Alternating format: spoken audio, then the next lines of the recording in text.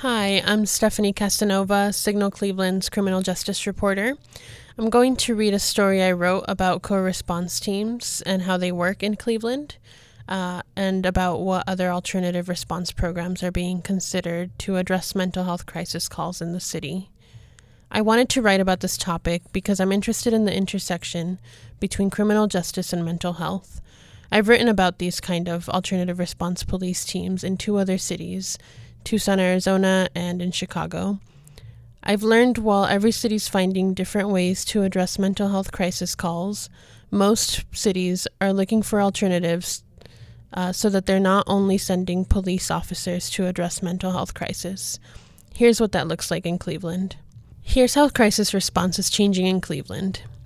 City, police, and mental health leaders are considering multiple crisis response programs. Cleveland City Council voted last week to expand the city's police co-response program, which would double the amount of teams going out to mental health crisis calls. The existing co-response pilot program, which launched in January of 2020, includes 5 teams made up of 1 police officer specially trained in crisis intervention and a mental health caseworker.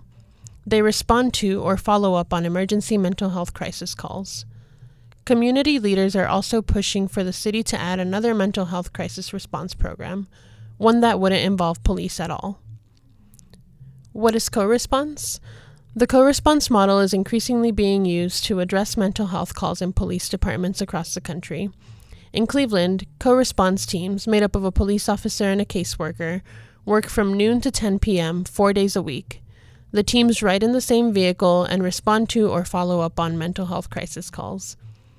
When a person calls 911, often a third party calling about a relative or friend experiencing a mental health crisis, dispatchers ask a series of questions to determine whether the crisis intervention team officer should respond to the call, said Carol Ballard, Director of Education and Training with the Adams Board. Once a dispatcher determines a person is not violent and does not have access to weapons, they send a specially trained CIT officer or a co-response team if one is available. People with mental illness are more likely to be victims of violent crime, not perpetrators. Officers and caseworkers usually wear bulletproof vests when responding to or following up on a call. The officer makes sure the scene is safe before the caseworker joins to help the person in crisis. If a co-response team is not available, ideally an officer with 40 hours of crisis intervention training is going out on the call, Ballard said. The Cleveland Police Department has just short of 100 officers with that training, of about 1,300 officers on the force. Between October 1st, 2021 and September 30th, 2022, co-response teams responded to more than 1,700 calls, the majority of which were follow-ups. 10% of the time, co-response teams were the first to arrive on scene, according to the recent report reviewing the co-responder program. Anya Nazarenko, with Case Western Reserve University, presented the findings this week in a Mental Health Response Advisory Committee meeting. Most people who received service from Cleveland's co-response teams were either reconnected with their mental health or substance use disorder expert or were admitted to an inpatient hospital. Council members on November 7th approved an ordinance allocating more than $5 million to continue the co-response pilot program and double its size to 10 teams, adding a second team to each police district. The funding, which will come from the American Rescue Plan Act, is estimated to last 5 years and includes a salary for a mental health dispatcher who will help with mental health crisis calls. The city plans to hire a strategist who will be tasked with finding sustainable funding for the city to continue the co-response program. The program so far has been maintained by grants, meaning funding has been limited, leaving city officials to look for new funding sources as grants expire. The strategist position will also help the city explore other alternative response models. There is no one response model that would dominate at all, Ballard said, because you will need CIT officers, you will need a co-response, and you may need alternative response models. Cities across the country have started to add non-police response teams to address mental health crisis 911 calls. Cincinnati launched a non-police program in July, where a behavioral health specialist and a firefighter or paramedic conduct welfare checks, assist with basic needs, and refer to or connect individuals with community service providers, according to the program's website. Community groups in Cleveland are looking to Cincinnati's program and others as they work toward a formal proposal of a non-police response program. What residents said they need. Over the summer, Policy Matters and REACH worked with Northeast Ohio Coalition for the Homeless to produce a report titled, "Talk to Me Like a Regular Person, Not a Criminal." The coalition's Homeless Congress, which is made up of people who have experienced homelessness, surveyed 177 community members who are most likely to need a care response program. Most of the participants were people of color.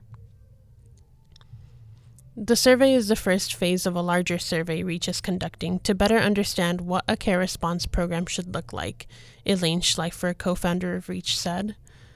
"I think care response being a brand new idea, we are obligated to ask the community what they need before we tell them what they're going to get," Schleifer said. Almost half of those surveys said their interactions with first responders in the past year have been mostly positive, and 30% said their interactions were negative, the report showed. Participants were asked what services they would like a non-police care response team to be able to provide.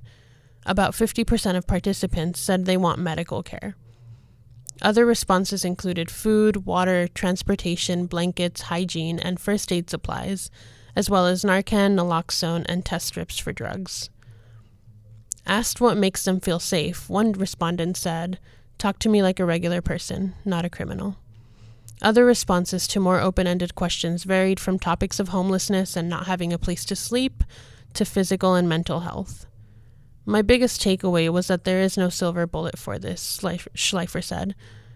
"We got an incredibly broad range of responses to every single question that we asked."